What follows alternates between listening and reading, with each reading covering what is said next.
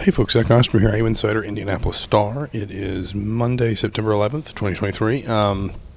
Trying to be a little quieter here because we're actually doing this in person, but we're doing it in the upper feels like we're doing it in a library now that you're whispering like that. Yeah, grumble, grumble. We are upstairs. We're in the balcony, as it were, of the Hinkie Hall of Champions because Indiana has just wrapped up all of its Monday press availability, the highlight of which is that Indiana has a publicly named starting quarterback. It is Tayven Jackson. Tom Allen announced at the end of his opening remarks today. We spoke to Allen, we spoke to Walt Bell, we spoke to Tayven Jackson.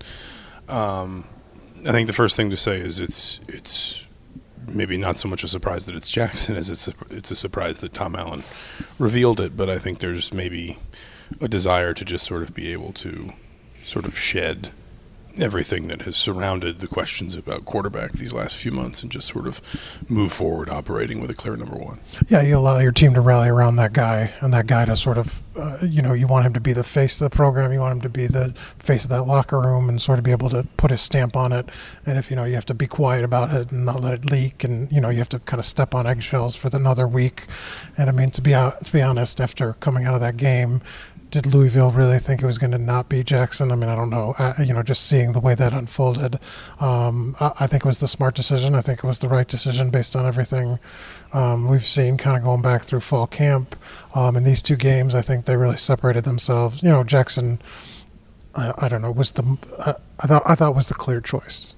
I mean, he was 18 of 21. I don't have my box in front of me. I think it was 236 yards, and he had the rushing touchdown against Indiana State. Obviously, that was the game where both quarterbacks opened up a little bit more passing the ball. I think the thing that we both said coming out of both games was you just felt like when things went up to game speed, Jackson looked a little bit more comfortable, a little bit more poised. Not that, Sorsby looked, better than maybe I would have thought going back to spring. Either of them might have looked.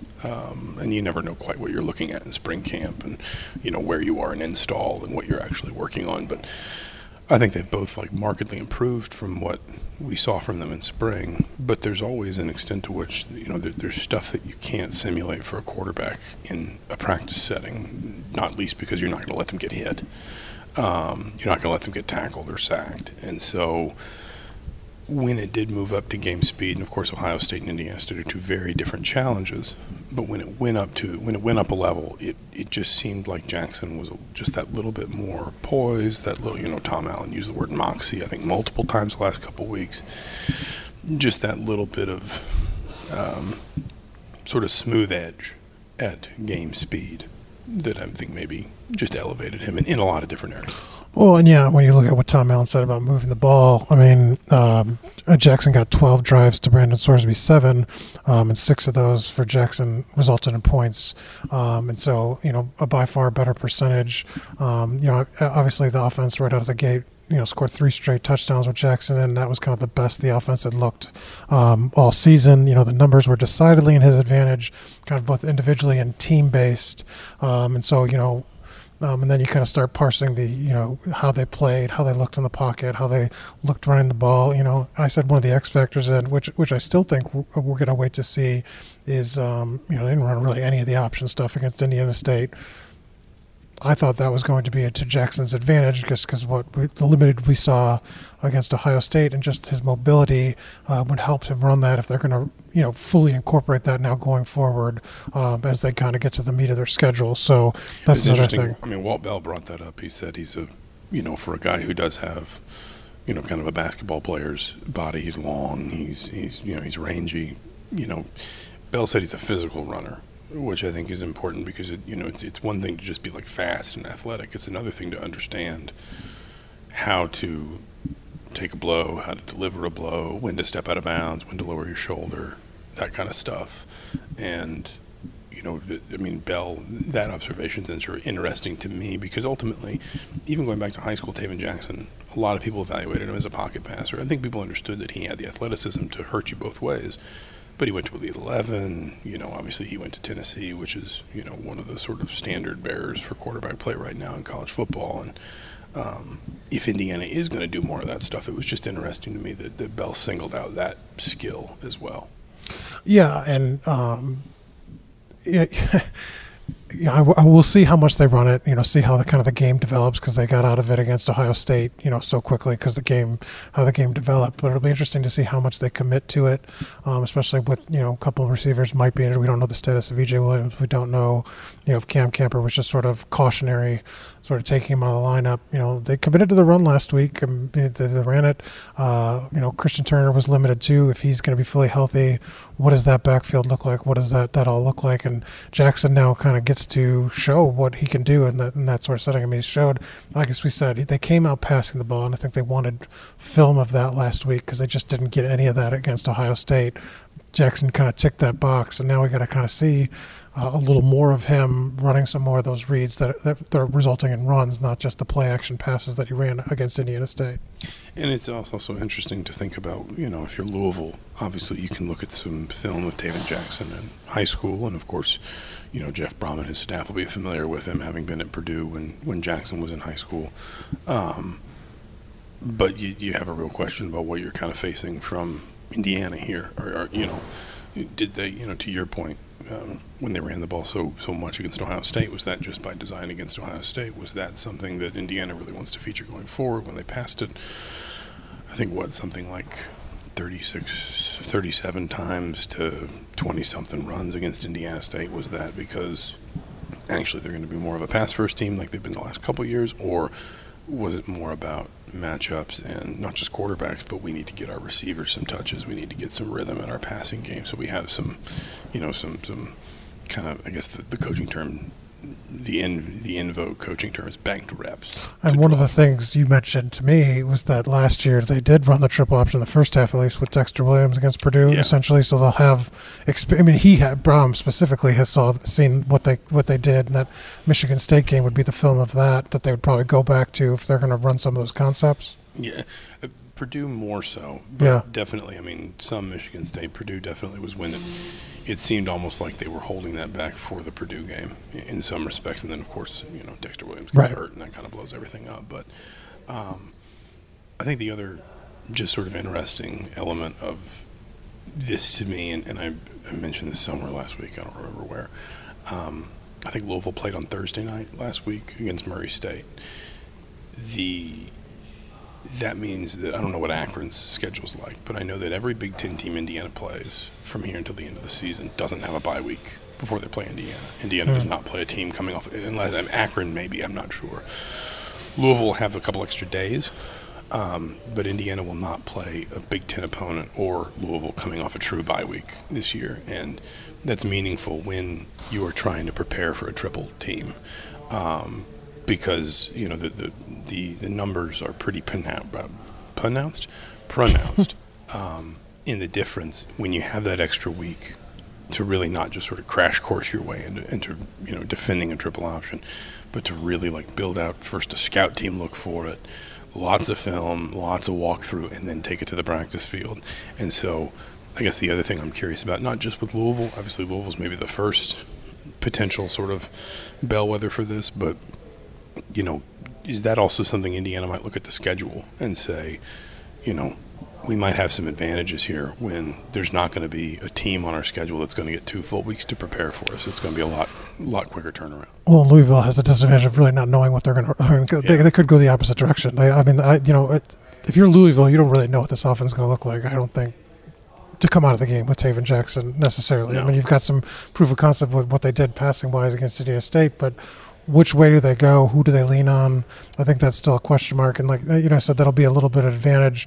And maybe that's why Tom Allen just said we can reveal the quarterback because our offense is going to be a mystery anyway. Whoever's running it doesn't matter as much. They're still going to have to struggle to figure out what we're going to do. I did think Friday, I keep wanting to say Saturday. I said it today twice in the interviews too. It's hard. You used to assume, but Friday also felt important for some of the skill guys. Omar Cooper is an obvious example, but I thought Donovan McCulley had a good day. We don't know the extent of Cam Camper's injury. He had a good day before the injury. I know a lot of people are worried about sort of the re-injury of the ACL. I guess I'd be a little bit surprised if they left him in pads because he was in pads just without his helmet on the sideline. Yeah. In the second half of that game, I'd be a little surprised if they had genuine concern that it was some sort of re-injury. They didn't go take him out and go put him on evaluate. crutches or take him to the hospital or something like that. even a Jalen Lucas who, I imagine Jalen Lucas knows well what he can do, but just having, again, that experience of, okay, this is what it looks like when the offense is in rhythm, and, Indiana was hitting on some big plays, but also just had some drives. Jackson captained all 5 touchdown drives on Friday. And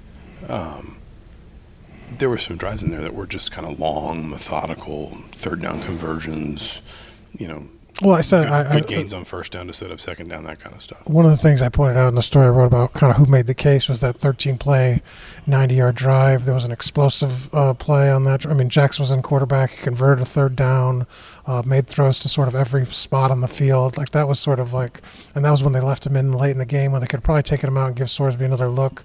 And then the next drive was a longer one too. He scores the touchdown. That was sort of the section that I thought of that game that sort of pushed it over the top for me. Just, Jackson sort of, like, that's what you want the offense to look like, that 13-play, 90-yard drive. You want to have the explosive plays in there, quicker drives like he had in the start, but they want to be able to, control the ball, have, do a lot of different things with all the different options they have. You had mentioned DeQuise Carter. He got involved when Sorsby was in the game, but, another guy that sort of got a couple catches and got involved. And I think that, like you said, that stretch of the game was really good for not just Jackson, but the whole offense, that it sort of felt to me like that's what Indiana wants to be this year. Yeah. I think quickly on the defense, not quickly, but Matt Guerrieri kind of shot this down Monday when we asked him about it. But Linnell Carr, well, he sort of said he doesn't set those officially, yeah. But Linnell Carr said their goal was 50 yards of total offense allowed. Now, I don't care who you're playing; that's a pretty lofty goal in a college football game. And they actually didn't fall that far short of it. They still allowed under 100 yards of offense, first time in 4 years. What strikes me above everything else is that it just seems like Indiana's already comfortable sort of asking for big things from this defense. That there's a, I think this coaching staff believed that they had something like this, and let's not make them out to be, a historic defense yet, and they probably won't be. But I think the coaching staff believed it had rebuilt that defense. A good, solid unit, lots of experience with transfers, and maybe some young guys coming up. But you don't know what you have until you play, and Ohio State was a good day for that defense, I think it's fair to say. Indiana State, again, even relative to expectations and competitive level, was maybe even better. And what's interesting is how sort of open everyone seems to be to the idea of just kind of embracing, but we're going to keep pushing the bar further north. When we talk about play calling, when I went back and watched that, Matt Guerrieri didn't blitz very much, a couple of times against Indiana State. I think they're going to bring a little more pressure going forward, just based on kind of schematically what they've done. They're going to they're happy that they can rush 4 now, but like once they start bringing pressure on top of because Allen likes to disguise things. Once they start adding that in, it could give some teams, and especially some quarterbacks that haven't seen those things, some problems. You talk about Plummer this week against Louisville, because it's not just going to be that front 4 going forward. That's good that they can get pressure. They've established they can get pressure with 4. Now you add in that other elements that you've traditionally seen in Allen's defense. It could give some quarterbacks some problem, and even I think elevate this defense, because right now I think they've been vanilla because they didn't really need to kind of break things out. Ohio State was good. They played a lot of 4-3 and stuff like that, but were more conservative. Obviously because of their team speed, you couldn't get beat. But they've gotten to the quarterback against Indiana State with just the 4, and I think this week will be a true test of now they're going to start throwing more at these guys and get into some different situations, maybe create some more turnovers, and I think that's the sort of next step for them. I think the other encouraging thing, and injuries will always be a part of this, but it's felt like Indiana has been able to rotate a fair amount at most spots without, there have been years where Indiana's had maybe a really good sort of first 11 on defense, but you could see a really pronounced drop-off when those guys had to step out of the game just for fatigue reasons. Again, it's 2 games and 2 pretty extreme sort of points of comparison, but it has felt like, maybe there have been years where Indiana's had a better linebacker or a better corner in terms of just individual talent. But it feels like the collective so far for this defense has been very good, even when Indiana's gone from 1s to 2s, or when Indiana's maybe gone from, heavy fronts to pass rush looks, or, you talk about going to the 4-3. I thought, and I don't remember if we talked about this last week or I talked about it with somebody else, but I thought it was interesting that it felt like Indiana kind of made Ohio State go to those heavy sets because Ohio State thought it would be able to run the ball a lot in a much more straightforward way against Indiana. Yeah. And it got out there and discovered that it had to go 2 tight ends. It had to be, it had to go heavier because it needed to run the ball to make life easier for a young quarterback, and it couldn't against Indiana. And I think it's only 2 weeks, but if you're Indiana, I think you're also encouraged that it seems like you've been able to do some rotations, some personnel matchups, and you haven't really been in a lot of moments where you felt like the defense was really badly exposed for, basically talent or that rotation. Well, I think that's that's been very heavy in the secondary, where it's not just the transfers. You've got the development of Philip Dunham and Jamari Sharp in particular, adding to that transfer depth, and that's made it sort of, I think, much easier to kind of keep guys fresh back there. I mean, Nick Toomer has been one of the standouts, but he's gotten some rest in between there.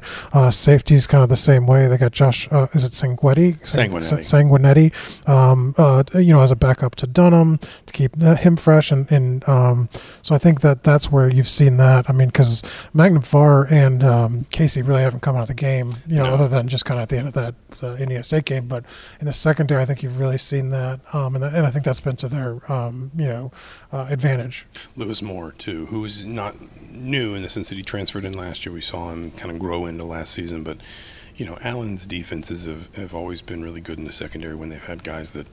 It's not like they don't have a position, but they're just sort of capable of just popping up where they need to. Jamar Johnson was kind of that way. Marcelino Ball, obviously a very different body type, but was kind of that way. It does feel like Moore is one of those guys where you can sort of say, well, this is the position he's technically lining up at. But through these first couple of weeks, he has taken some real strides, clearly from last year, when I think he showed flashes. In terms of just being one of those players that kind of turns up where he's needed. It just shows that they've developed the talent internally for some of these guys too. Not just we knew all the transfers were going to come in and get playing time, but they've got some guys internally that they've taken a step forward, and I think that's made a big difference. You can't just rely on Andre Carter to get to the quarterback. I mean, you needed some other pieces, and they've gotten production sort of out of all these guys around the transfers, and I think that's sort of elevated the defense. The one area where, and we expected this, the defensive line. You mentioned Carter, Linnell Carr. Even really just the last 2 cycles, we've seen a lot of Miles Jackson, Ladarius Cox, Philip Bleedy had some good moments on Friday night. It does feel like the most sort of as advertised group on that defense is that line that has been largely rebuilt through the portal and pretty successfully, at least to this point. Yeah, I mean, you kind of wait to hesitant to declare it like mission accomplished, but I mean, they've got to be feeling encouraged by what they've seen. The 4 sacks on Friday night, I got it right, were I think 3 by transfers, Burris, Carter, and then I can't remember who had the other one, but I think Carr had at least one. Oh yeah, Carr had the other one, and the walk-on had the 4th one. So 3 of the 4 were by the transfers. So I mean, that's kind of what you wanted, and they've gotten push sort of consistently. I mean, look, they only dropped back, I think it was 15 times in that game, and they were sacked 4 times. So I mean, was clearly not. They did not. Indiana State did not want to throw the ball. No, but when there were very limited opportunities to kind of pressure the quarterback, and they still got 4 sacks. So that's encouraging. And that they had more quarterback pressure, significantly more than they did a year ago against Ohio State. Made their quarterback sort of uncomfortable at times, especially at the end of that first half. So I mean, you don't want to say it's done, because I think they have to a couple more games here to sort of show they can get the quarterback down. But really, you have to be happy and show that. If you're going to add a bunch of talent at one position, I guess they did it right this year, because I mean that is a from everything I've been told, that was a clear weakness last year, just clear weakness on this defense, and it's not you couldn't tell that. You certainly didn't come out of the Ohio State game last year with Ohio State offensive linemen saying Indiana's going to a bowl game. But I mean, listen, I mean, it's telling, that is a significant. It's one thing. It's a chip. Yeah. When you're in it and you're there every day, and as a coach or even like a media member, you just sort of like trapped in that observational bubble of, well, I'm not going to go look at every offensive line and defensive line in the Big Ten. But when somebody who's up close and personal from the other side of the ball. Well, I went back and he had started that game against Indiana and played 60 snaps last year, so it wasn't just watching from afar. He played both those games, the Ohio State guard. Josh Fryer is who we're talking about, who's from Indianapolis, so obviously he'll know Indiana fairly well as a program. Louisville, really quickly, just turning the page, you talked about the questions of sort of like Indiana's, how Louisville prepares for Indiana. Now they know it's Jackson, but they don't really know exactly what Indiana's going to emphasize offensively. Understandably, we heard Tom Allen say, we know Jeff Brom pretty well, his staff pretty well, his offense and his coordinators and his tendencies and all that kind of stuff. They also will have at least some experience with Jack Plummer. I don't know that he ever played in a bucket game, but Indiana will have watched him on film playing at Purdue. It does feel like if there's and you don't want to overplay any of this too much because teams will prepare themselves a lot more than they'll prepare opponents, especially in a game this early in the season. But it does feel like Indiana has a bit of a preparatory edge because they can be pretty comfortable with what Louisville's going to do, whereas Louisville probably is going to have more questions about Indiana. Yeah, I'm interested to see, obviously they ran over, Murray State on Thursday, struggled against Georgia Tech, but did come back from a big deficit in that game. I wasn't, thoroughly impressed with Plummer. I mean, obviously, I don't know how much you saw of him when he was here or at Purdue, but obviously sort of more of a one-dimensional quarterback than when I've seen Louisville the past couple of years going, covering the ACC with Malik Cunningham. So very different kind of Louisville scheme that, I've seen in recent years from them. And so, I don't know what the talent level is there. I don't know how much, he brought in. Obviously, he brought in a bit, but I'm curious to see what they look like because, against Georgia Tech, they did not look great, even though they kind of came away with the win. The one thing I will say for Louisville, again, it's only 2 games. They look like they have they look like they have a comfortability with, number one, I think they have some real team speed on the edges and at the skill positions, and number 2, I think you can already see Jeff Brom's ability, and of course we saw this at Purdue with Rondale Moore, with David Bell and others, but Jeff Brom's already really comfortable figuring out where those guys need to get the football and how to get them the football in space. And I think this is, in a way that obviously Ohio State probably has more team speed, but Ohio State's in game 1. Ohio State's probably keeping things vanilla for a variety of reasons, not least the fact that it's easing in a new quarterback. Ohio State's not going to get layered with its concepts. Indiana's got, I think Louisville has advantages with 2 or 3 guys. Anytime they touch the ball out in space, it's going to be a problem for Indiana. And I think that when you talk about Plummer, this game for Indiana is going to be about getting Plummer uncomfortable and getting him to make some mistakes. He threw 2 picks against Murray State. I have no idea what they were. Maybe they were both off a receiver's hands. And but he was at times at Purdue, at times could get a little bit sloppy. If you can get him uncomfortable, I think that's a better bet than thinking you're just going to win your one-on-one matchups outside. Oh, absolutely. And defensively, they're not going to be anywhere with the team speed Ohio State has, so that is going to be better for Tayven Jackson to sort of try to get in a rhythm. Like, this is not nearly as talented as a group, obviously, as the one he faced in week 1. So were you surprised the line was -9? What were your thoughts on that? I mean, I get it in the sense that you've seen Louisville beat Georgia Tech is kind of a wreck of a program, pun completely unintended, in some ways right now, and clearly still trying to sort of like rebuild and a first-year coach, and you had a transfer quarterback and all that. So on the one hand, you ask, how'd you give up 28 points in one half? On the other hand, you shut them out the whole second half. Louisville, I think, hasn't allowed a point now in something like 6 quarters. Yeah. And they have beaten a Power 5 opponent, where Indiana hasn't. And when that line came out, I mean, maybe the bookies knew something we didn't, but I'm guessing they still didn't have full clarity on. It would just seem initially high to me on a neutral site with 2 teams. The neutral site thing is fair. High for a neutral site game, but I mean, obviously, looking at Indiana's past is not. You don't have tons of confidence in them sort of being able to score a ton of points, but we'll see. I mean, this defense, I think, has a lot to prove. I think it'll come down to that. Like how they do. I think that'll kind of win the day or not. It's going to be interesting, and it is, as you said, one of these games that it feels like, especially this early in the season, if Indiana loses it, I don't think bowl eligibility is off the table, but it feels like winning it creates a really big opportunity, because then suddenly if you can do that and then beat Akron, then you're 3-1 going into Maryland, and you're guaranteed to have at least 3 wins with Maryland and Rutgers as 2 of your next 3 games with a bye week in there as well. It just sort of feels like, and Louisville may be thinking something similar with regard to this game. I would understand if they are, but it just feels like kind of a game where if you're going to have the kind of season you want to have, if you're Indiana, this is the kind of game you need to find your way to winning, to set yourself up, give yourself a platform to be in a really good position.